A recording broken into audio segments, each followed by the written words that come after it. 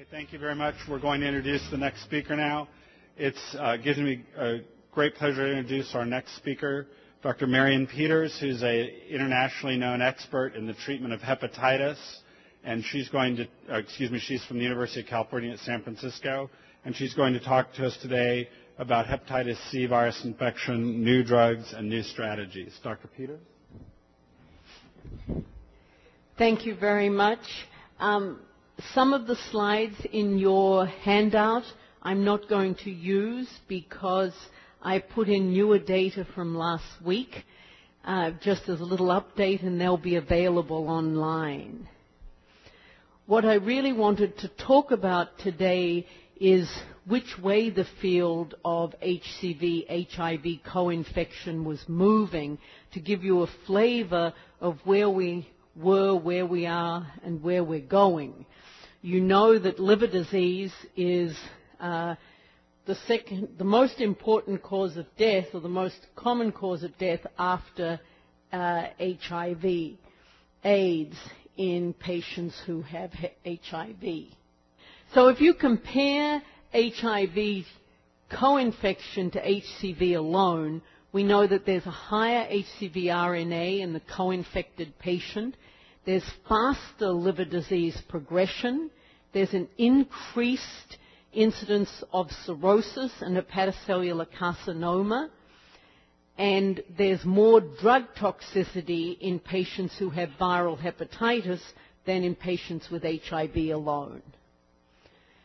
So here's your first question. HCV RNA is useful in prognosis, useful in treatment. HCV progresses in all HIV patients, and alcohol is a cofactor. Please vote what you feel like. I think I pressed the button, right? Oh, maybe not. Oh, yeah. Here we go.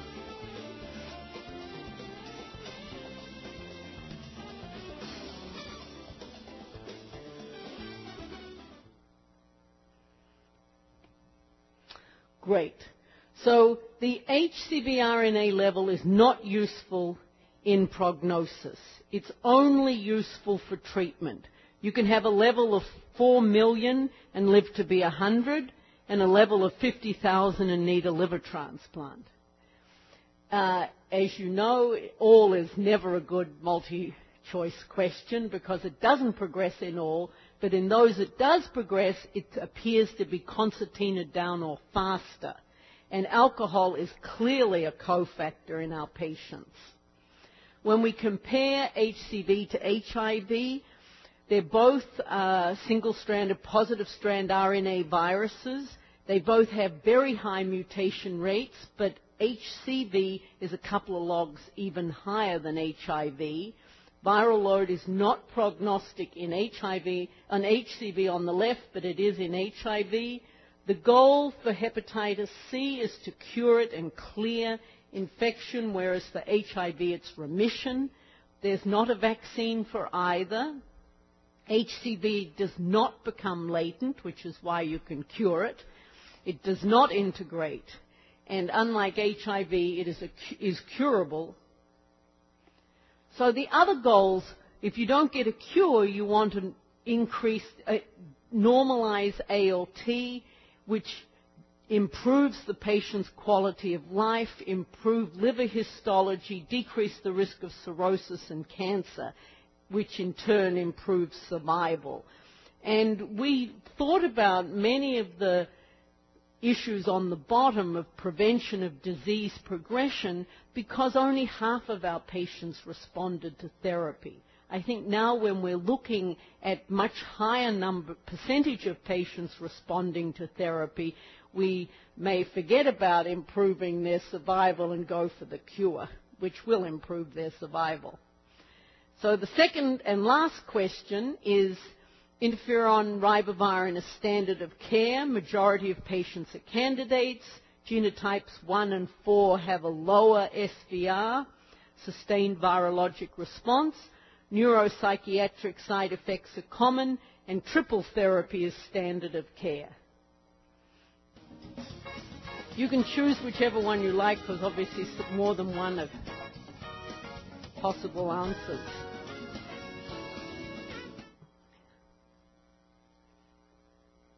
Okay. So everybody got the first one right. It is standard of care. The majority of patients are not candidates. This one is correct. Genotypes 1 and 4 have lower responses to treatment. Genotype 1 is 70% of US population with HCV, and they're the poorest responders. Neuropsychiatric side effects are common, and triple therapy is not approved by the FDA. So, it doesn't matter. This is looking at barriers to treatment, showing that about 30% of patients are candidates for treatment. And it doesn't matter if you look at HCV monoinfection, if you look at HCV co-infection, if you look at a VA clinic, an inner suburban clinic, a university hospital. Every study shows the same number. And the reason people aren't candidates, many of them have psychiatric illness, ongoing drug use, which is a big problem in managing patients, non-adherence, end-stage liver disease. Interferon is contraindicated in patients with decompensated cirrhosis because it kills the virally infected hepatocyte to eradicate HCV, and if you only have a couple of hepatocytes and you kill them, you've cleared the virus and killed the patient. So you must not use it in patients with decompensated cirrhosis. So what this is telling us is at present of the 5 million people in the US with hepatitis C, something like a couple of 100,000 have received therapy. We need new drugs. And even though when we started we had an absolutely appalling response on the left with interferon 3 times a week, we've come up to 50% in the mono-infected patients, leaving half the patients of the 30% being cured. But even with interferon-based therapies, there are multiple side effects. Neuropsychiatric, hematologic, interferon induces autoimmune disease. So if your patient has a family history, you may bring on the autoimmune disease faster. It's not well tolerated, has many contraindications, and therefore many of the patients are not candidates for treatment. So that is the push to find newer tolerable regimens, which is what has happened with the long-awaited new era with direct-acting antivirals. The 2 that are approved at the moment are boceprevir and telaprevir, protease inhibitors. They have a sustained virologic response, that is negative HCV RNA at 24 weeks after therapy, which indicates a cure and clearance of infection. They only can be used in genotype 1 patients. They don't work against genotype 2 or 3. They can only be used with interferon and ribavirin. If you give them alone, this audience would know very well, all you end up with is resistance. What's also good is that you can do response-guided therapy. You can see if the patient has an early response, and if they do, you can shorten the therapy. However, there are issues with side effects, with resistance, and big issues with drug-drug interactions. And I'm going to go over the data for HIV, HCV patients. This is the data for the mono-infected. For naive patients, about 70% respond. If patients previously failed to respond to interferon, so-called non-responders, about half respond. If they responded and then lost the response, it's as good as if they'd never seen it, so 70% respond. With both of these drugs, you can shorten therapy. You still need ribavirin. We don't know what ribavirin does, but we still need it. It decreases breakthrough. It decreases the virus coming back during therapy. It decreases relapse, the virus coming back after therapy, and it therefore increases the chance of a cure. Triple therapy is more effective for African Americans who had a lower response to interferon-based therapy. It's more effective for cirrhotics, but there's more side effects and more discontinuation. So this is the virus of 3,000 amino acid with polyproteins on the left, and then all these proteins required for processing and production of the virion. But it doesn't look like that in the cell. In fact, it's within the endoplasmic reticulum. You have this replicase complex that includes all the enzymes required for viral processing and assembly, and they're very intimately associated with each other. So you could see that if you had a protease inhibitor, an RNA-dependent polymerase inhibitor, you would attack different parts of the virus and turn off viral replication. You do need to know about the types of response. So this is the level of HCV RNA on the left, and on the x-axis, weeks of treatment. And you can see that if addition of an agent does nothing to the viral HCV RNA, that's a null response. If it comes down a couple of logs but doesn't become negative, that's a partial response. If it becomes negative and then comes back during treatment, that's a breakthrough. And if it is undetectable and then comes back after treatment, that's a relapse. And why is that important? Well, it tells us a lot about duration of therapy for your particular patient and will help us to guide therapy in the future and maybe read some of the trials that are going on at present. So when you look at a response, an RVR is negative HCV RNA at 4 weeks. This is the old early virologic response, which was complete EVR was negative HCV RNA at 12 weeks. We're not using that anymore with direct-acting antivirals. We're looking at an extended RVR, which means become negative fast and you stay negative. Then this is the end of treatment response and the sustained virologic response. I will tell you the sustained virologic response has been defined as negative HCV RNA at 6 months after cessation of therapy. Recent data from last week clearly shows that SVR12 appears to be the same as SVR24. So with new direct-acting antivirals, getting a negative HCV RNA 12 weeks after therapy appears to equal a cure. So what are the similarities and the differences in the studies? I put this slide in. It's for naive monoinfected patients. Telaprevir, you start all 3 drugs together and give telaprevir for 12 weeks and then continue peg-riba for 48 weeks. Boceprevir, you have a lead-in with peg-riba, then you start boceprevir and continue the 3 together. They use slightly different interferons. Telaprevir uses the 40 kD pegylated interferon and boceprevir the 12 kilodalton.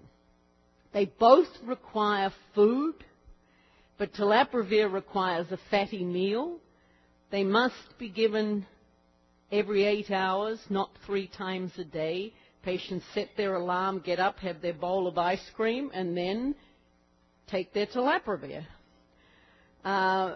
Their duration depends on whether they get that early virologic response. And it's fascinating that about half the patients are candidates for shortened therapy. So no longer we're giving them the 48 weeks. If they have an early response, you can shorten the therapy to give you an SVR around 60 to 75% with a pretty low relapse rate. but they have significant side effects. Telaprevir with a rash that appears to increase with time on therapy. They both have anemia, which can be very severe. Telaprevir has pruritus and nausea, and boceprevir a bad taste. This is the response. Now I'm going to just talk about co-infection. That's given you the sort of baseline of the mono-infection. So if you look at co-infection, you can see on the left that genotypes 1 and 4 had much lower responses than on the right, the genotype non-1 patients. And we've known this for many years in many different studies, that way less than 50% of genotype 1 patients respond to therapy. So that's why it's exciting that we have these new studies with triple therapy in genotype 1 patients. So this is the telaprevir data that was presented at CROI by Doug Dietrich, showing co-infected patients up in Part A, that's the top, no antiretroviral therapy, given triple telaprevir for 12 weeks, followed by peg-riber up to 48 weeks, or placebo. In the bottom, they are on selected antiretrovirals, efavirenz, tenofovir, FTC, or atazanavir. And again, they were randomized to either triple therapy for 12 weeks, followed by peg-riber up to 48, or placebo for 12 weeks, followed by peg-riber up to 48.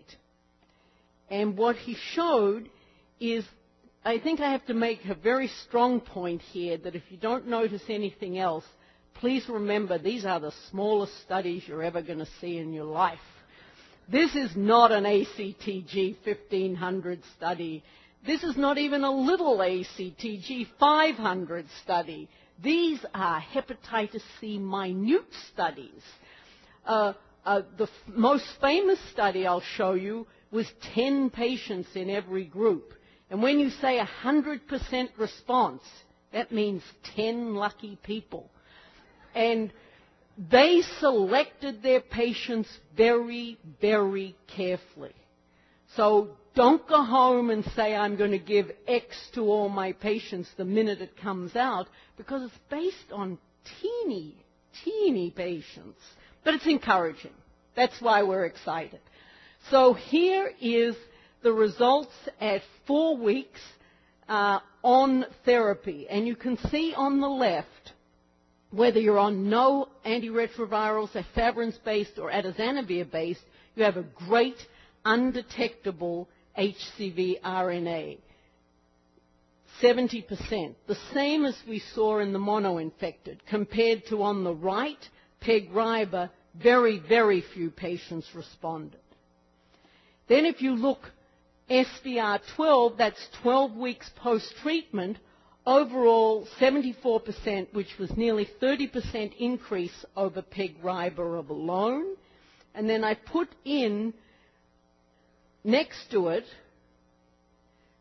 the mono-infected data. These weren't these are across trials, not part of the same trial.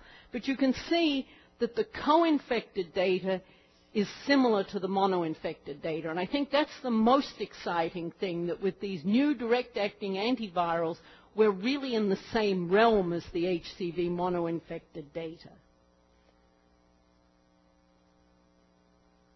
Oh, well, maybe we're going to stay here forever. No. This is the boceprevir study. So the boceprevir study, as I told you, had a lead-in of peg-riber, and then you added boceprevir or placebo up to 48 weeks and then follow the patient.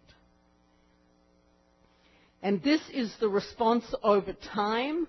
In the orange, yes, orange, is boceprevir, and in the yellow is peg-riber alone. And you can see the marked increase in HCV RNA undetectable. Week 8 of triple therapy, week 12, week 24, end of treatment, and then the SVR12, again, 34%, around 30% increase over PEG-RIBA. These numbers are a little larger, but not much.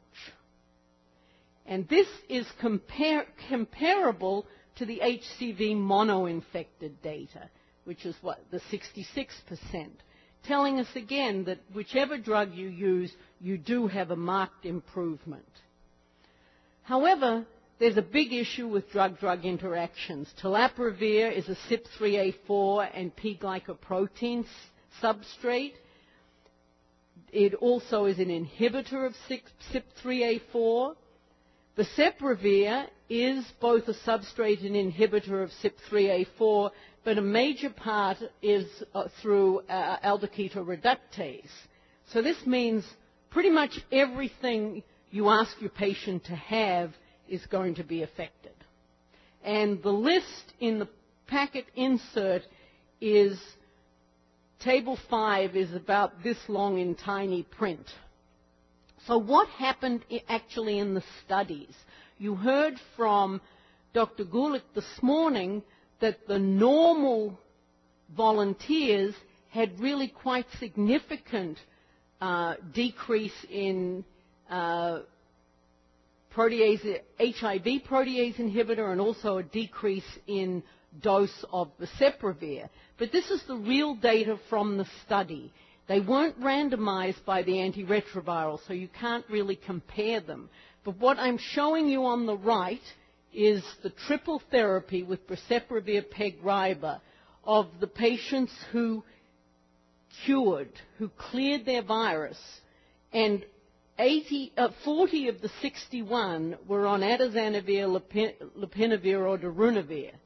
And 2/3 of all of those patients cleared virus and didn't relapse their HIV, except for 3 patients.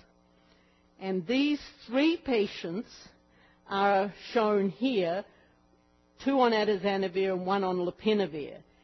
There are in total 7 patients. 3 of 34, or 9%, were just on PEG-RIBA, and they had detectable HIV during therapy, compared to 3 of 64, or 5%, who were on the triple therapy. And you can see this patient had detectable HIV at 24 weeks at end of treatment, and you can see how it increased, presumably when we stopped the interferon, which we know can decrease HIV by about a log. The second patient became detectable at 24 weeks, and the third patient became detectable at 36 weeks, and again had an increase at week 4. The only subject who had a change in antiretroviral was the middle patient on lopinavir, who interestingly got changed to atazanavir when they became detectable, because they didn't have the Dear Doctor letter, it was before it. So I think the point of these data is that many times what you see in healthy volunteers hasn't panned out in the HIV patient. So we need to know what really happens in the HIV patient. What we know now is that if the patient is not on antiretroviral, they can either be on boceprevir, or telaprevir. The data are clear. If the patient's taking raltegravir-based with 2 NRTIs, they can be on either. This isn't in your handout. If the patient, however, is in atazanavir, the data suggests you should use telaprevir at standard dose. And if you're going to use boceprevir, you should do it with very, very careful PK evaluations in a study, such as the ACTG 5294, which opened last week. And I think the data from the phase 2 study suggests that if patients are monitored very carefully, we may be able to work out which protease inhibitors they can take. If patients are on efavirenz, if they're taking telaprevir, they need to use a higher dose, because telaprevir decreased the exposure to efavirenz. So if they're on efavirenz, you really shouldn't be putting them on boceprevir outside the study, but again, they would be candidates for 5294. I am promoting that study. This isn't in your handout. It's the shockwave. Peg-Riber is 40,000. If you add either telaprevir or boceprevir, you add another 50,000. This is not cheap. The good news is there are a lot of studies around for co-infected patients, not just through the ACTG, but also through drug companies. And I really encourage you to put your patients in studies. Not only will it expand our knowledge, but it gives the patient access when most of the insurance companies are working out ways not to give your patient access. So what are the big issues in HCV therapy? I've shown you the genotype difference. 2 is always the most responsive, more than 3, and 1 is always the least responsive. We now know that with direct-acting antivirals, 1A is a poorer responder than 1B. And that's because it only takes, if you're using a protease inhibitor, it only takes 1 mutation to get resistance with 1A, and it takes 2 mutations to get resistance with 1B. I'll show you a tiny bit of data about IL-28, that CC genotype is better and more responsive to interferon. We still know that if you have prior exposure to interferon, you are harder to treat, even with direct-acting antivirals. We know if you have more severe disease, you may be harder to treat, and we know that drug-drug interactions are going to be a big issue. So this is data that's not in your handout showing the IL-28 data. On the left is it's the sustained virologic response depending whether you have the CC favorable genotype, the TT or terrible genotype, or the TC genotype. And all I want to show you is if you CC, it doesn't matter if you're African American, Hispanic, or overall combined, you have a better chance of clearing your virus than if you have TT. However, the African Americans have, even the CC, have a lower response. So it's thought that IL-28B genotype accounts for about 50% of the poor response of African Americans. It doesn't account for 100%. This is a study looking at what happens if you don't respond to interferon, if you're a null responder, if you don't get that 1 log drop, and you continue on. This is the study with boceprevir, but I predict it was the same with telaprevir. So these are patients who didn't respond in the red after 4 weeks of Peg-Riber. And then they were studied again at 8 weeks after 4 weeks of triple therapy. And basically, no patient who didn't subsequently have a 3-log decline ended up getting an SVR. So if you didn't respond to interferon in the first place, but when we added triple therapy, you became undetectable, or in green had a more than 5-log decline, in red more than 4, in blue less than 3, and the one on the left is 0, diddly squat. So you can see, if you look at the combined study, that even people who didn't have that interferon responsiveness, if they then became undetectable at 8 weeks, they had a very high chance of clearing virus. But the majority of patients were in the other group where they had a much lower chance. And this has suggested that people look at week 4 and week 8 and decide if they're going to continue to torture the patient with therapy.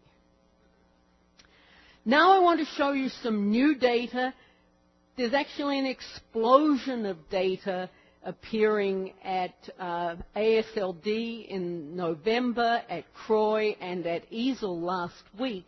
So I've only selected a few different pieces to make the point that interferon-free regimens, all oral regimens, are in study, are successful, and will be available much sooner than we ever thought. That interferon is actually going out and all orals are coming in. And making some of the points I made before, this slide shows you that you're better off having genotype 1b than 1a. This is a study of a protease inhibitor and a non-nuc polymerase inhibitor looking at 12-week SBR responses. And you can see in green that the genotype 1b had a 69% response with just 2 oral medications and ribavirin, but genotype 1a had a lower response. Not only did they have a lower end-of-treatment response, they had a higher relapse. So you can't choose your genotype, but genotype 1b, more resistant to mutations than 1a, has a better response. This is a slide to show you that unlike what you say in HIV, that you blow the class, you don't appear to blow the class if you develop protease inhibitor resistance to boceprevir or telaprevir. This is an early study of a different protease inhibitor that, unlike boceprevir and telaprevir, is pan-genotypic. So you can see for genotype 1, it's highly sensitive. Genotype 2 and 4 also. Genotype 3 had a clear dose response, but it was very sensitive and decreased HCV RNA 4 and 5 logs at higher doses. So this study and others tell us that even if you develop resistance to boceprevir or telaprevir, you may still be able to use a different class with pan-genotypic and against known resistant viruses. This is a study of the 7977 polymerase inhibitor with ribavirin with and without pegylated interferon. And I'm going to show you all of the parts of this. No, I'm not. I'm going to show you nearly all the parts of this study. And this is the genotype 2-3, the easy to treat, where you can see on the left, the first blue bar, 10 out of 10 patients were cured of their hepatitis C with just 12 weeks of an oral medication. And on the next 3, it didn't matter if you gave 4, 8, or 12 weeks of interferon, you can't beat 10 out of 10. We knew this data last year. So this is the data comparing genotype 1, the harder to treat, either naive patients or those who had previously failed to respond to interferon. And they were treated, the naives, there were a large number of patients, 25. The prior null responders had the usual 10. And they were followed with SBR 4 and 12. And this is the null responder data that I forgot to tell you that in the null responders end of... Do I have that slide next? No. SBR 4 data on 9 subjects, they were all, 9 of the 10 were undetectable at end of treatment, but 8 of the 9 relapsed, and they relapsed very quickly. 6 of them by week 2, 2 of them by week 3. So the only prior null responder, only 1 of the 10 patients, ended up being cured by this very small, short 2 oral medication, 797, the polymerase inhibitor plus ribavirin. And she was a young Caucasian woman, CC genotype, minimal fibrosis. And we know the best responders, women are better than men, CC is better than TT, minimal fibrosis is better than cirrhosis, young is better than old. So she was sort of primed to respond. And there was extremely well tolerated. So what about the naive patients? They had 25 patients, 23 of them were undetectable 4 weeks after completion of treatment. 3 had a relapse, so they were undetectable at the end and then relapse. No breakthroughs, and the mutation that's known in vitro to occur wasn't seen in any patient. And this is a summary slide showing on the left the genotype 2-3, where 10 out of 10 responded, and you can see they were 10 out of 10 at week 2. If you go to the far right, if you were a prior null responder, it took up to 4 weeks to get a response. Then if you go to the second to the right, the genotype 1 treatment naive, it took up to 4 weeks, and end of treatment they were all undetectable, but at SVR4, 88%. That's still pretty extraordinary with 2 drugs in genotype 1.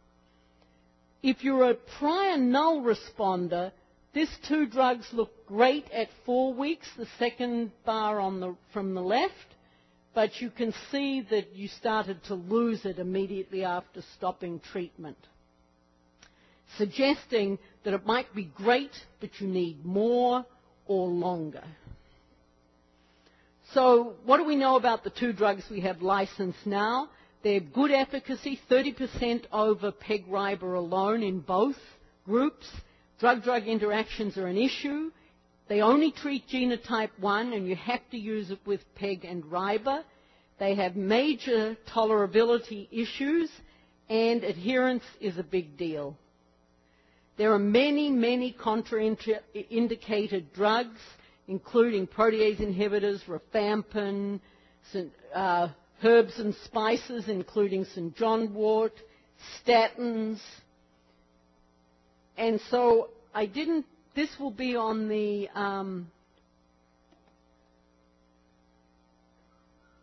website, but this is a great website for drug-drug interaction, hep-druginteractions.org.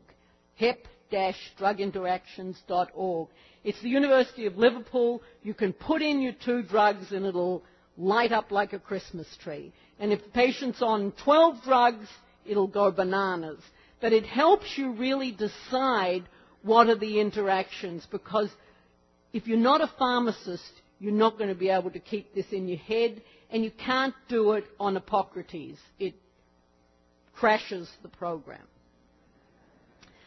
So this is where we are here with PEG-RIBA and direct-acting antivirals, and we all thought a year and a bit ago we were going to the right with PEG-RIBA plus X, but it's very clear we're going to the left with interferon-free regimens.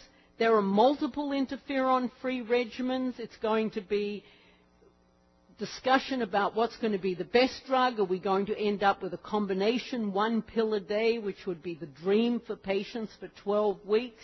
Or are we going to have to use multiple pills? We're certainly going to get away from the TID therapy. So this major change, which won't be here next week, leads us to think about what are we going to do right now. I think right now we're going to select who to treat. So if you have somebody who has moderate to severe fibrosis or severe fibrosis F3, F4, either a lot of fibrosis or cirrhosis, that's a patient who may not be able to wait the couple of years to be treated. How do you assess fibrosis? Well, there are a number of ways: clinical exam, liver biopsy, serum tests, or a FibroScan. We know that controlling the HIV makes a big difference to the outcome. We know adherence is a major issue with these drugs. Remember, they selected 140 patients who could do the every 8 hours medication. They were highly selected individuals. We know that alcohol has a negative adverse effect on response. We don't know that for the DAAs because 10 out of 10, you don't think they had anybody who even knew how to spell alcohol in their study. So we don't have all the data or the large studies yet. We have large studies of safety. where some of the drugs have been pulled together to give you data. But I think what we're looking for in the future is going to be all orals, a combination of drugs, lower side effects, more tolerable, easier to be adherent, but there's still going to be drug-drug interactions that we need to learn about. Thank you.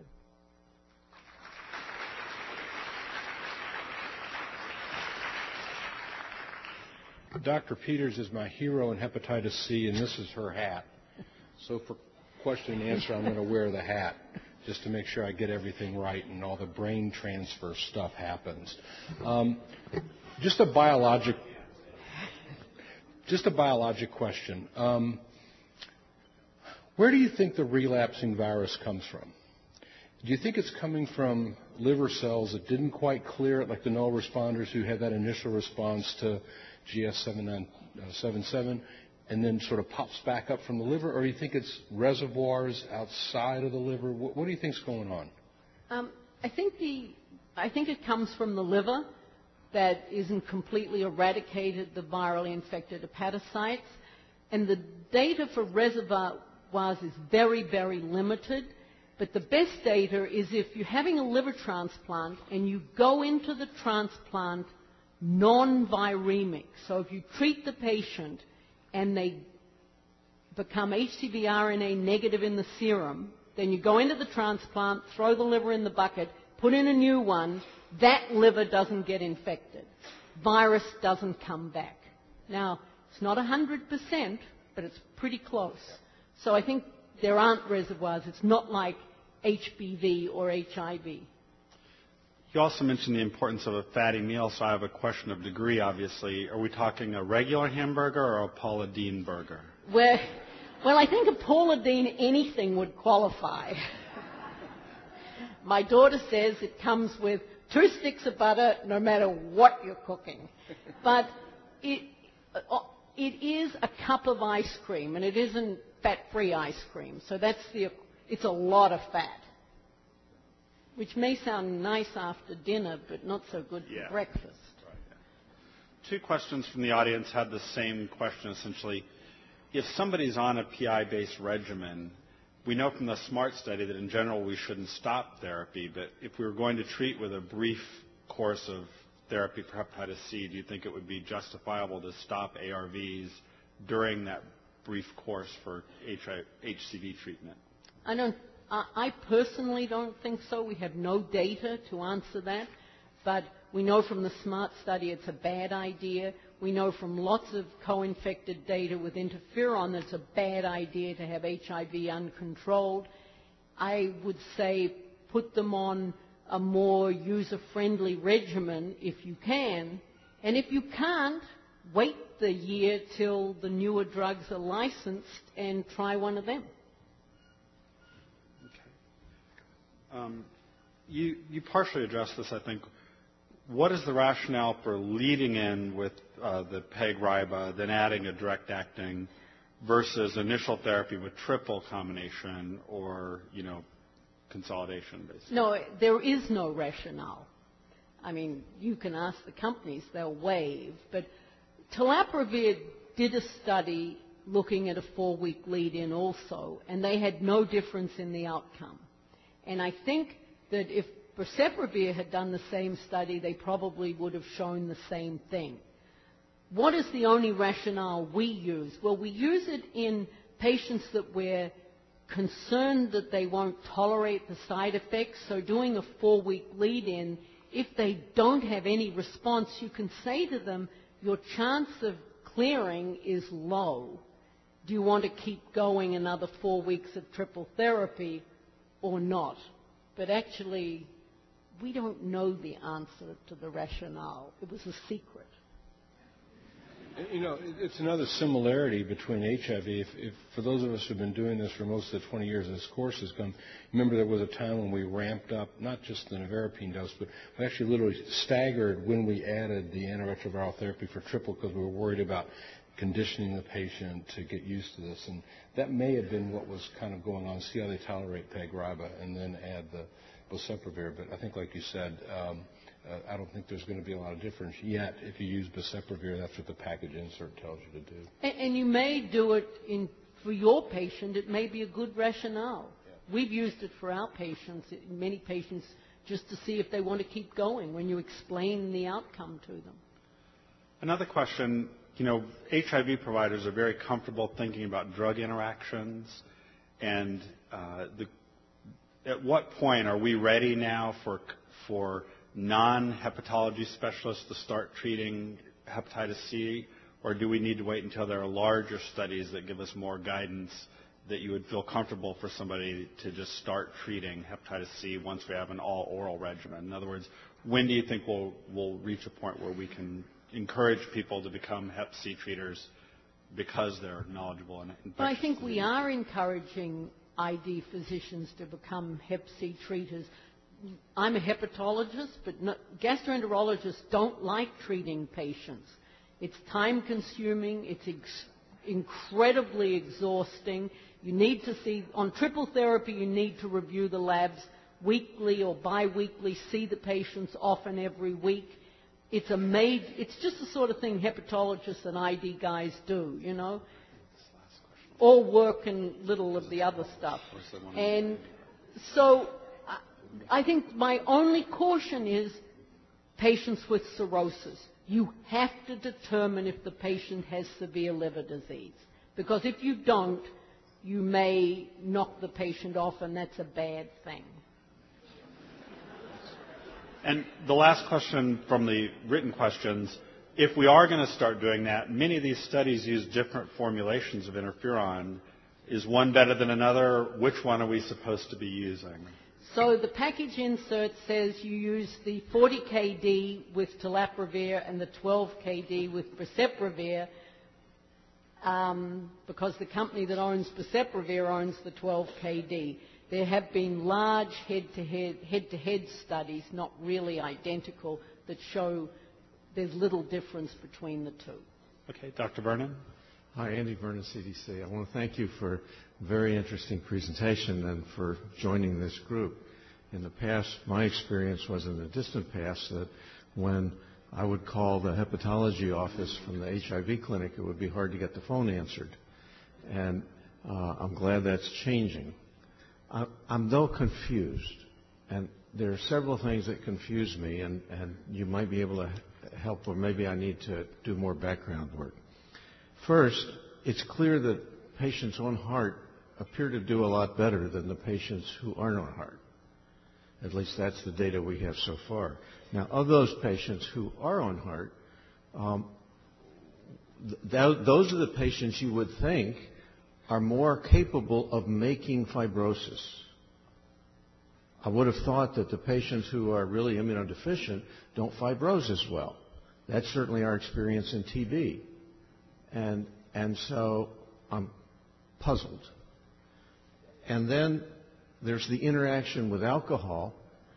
Well, alcohol obviously is its own toxin, and the fibrosis, I don't know, you can't separate the fibrosis of alcoholic hepatitis and disease from the fibrosis of hepatitis C disease. So that further confuses me. And then I should order a fibroscan. The name fibroscan already makes me think that is this really going to tell me about fibrosis? And so the question is, which of those various options? Obviously, biopsy is the most definitive and the most invasive. So I'm wondering, how secure are you with those less invasive options for diagnosis of those patients, which I want to be able to do, identifying those patients who are the most severely affected. So maybe that's too global a set of questions for this meeting, but you have 10 seconds. I will give you the cliff notes. People do better on heart. There's less liver fibrosis on heart than off it, unlike TB in the lung, and there's plenty of data for that. One of your slides shows there's less liver mortality. I took it out because I didn't have the time. I think it's slide number 3 or 4. Number 2, alcohol and hep C. Alcohol causes pericentral fibrosis, chicken wiring of the liver. Hep C causes portal fibrosis, totally different. However, alcohol and hep C do progress alcohol makes Hep C progress more. So you can't drink if you have Hep C. We actually wanted to do a study. If you have a big drinker, stop. If you're a non-drinker, don't start. If you're a mild drinker, 1 for a woman, 2 for a man per day, what happens to your Hep C? The study section gave it a 101. The NIAAA said it was unethical. So we don't have an answer to mild drinking. I tell that to my patients and they decide what they want. FibroScan. If a patient has a platelet count of 90,000 and Spider-Nevi, you don't need anything. They have cirrhosis and portal hypertension. If a patient has a FibroSure that says F4 or an APRI that says F4 or a FIB4 that says F4 cirrhosis, it's 80% accurate. If it says F0, it's 80% accurate. If it's in the middle, it's 30 to 50% accurate. So I use it in a way as a bridge to telling the patient you really need a biopsy, or to say we can wait. FibroScan, there are only 13 in North America, so obviously they're not available. They're not approved by the FDA. We have one. We use it as a research tool. I think the ID docs want more non-invasive tests. So you have to know which one to use and when to give up and talk to your hepatologist. All right. Thank you very much, Dr. Peters. Thank you. Now, before we introduce our next speaker, we'd like to finish the demographics questions. Can we have the next demographic question, please?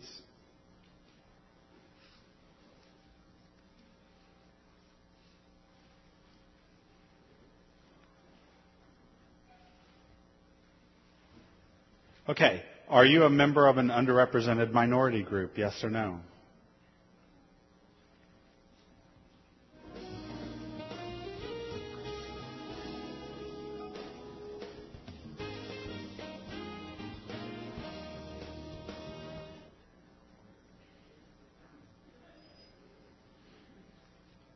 Okay, thank you. Next question. What percentage of your patients are members of an underrepresented minority group?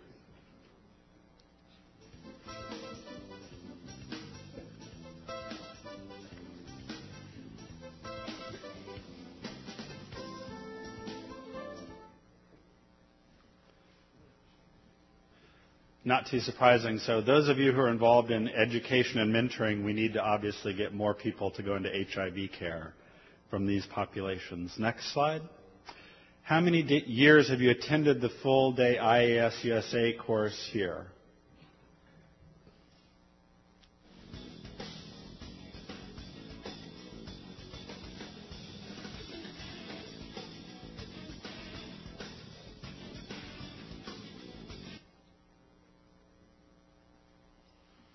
Great. So we have quite a few people that this is their first or at most fifth course.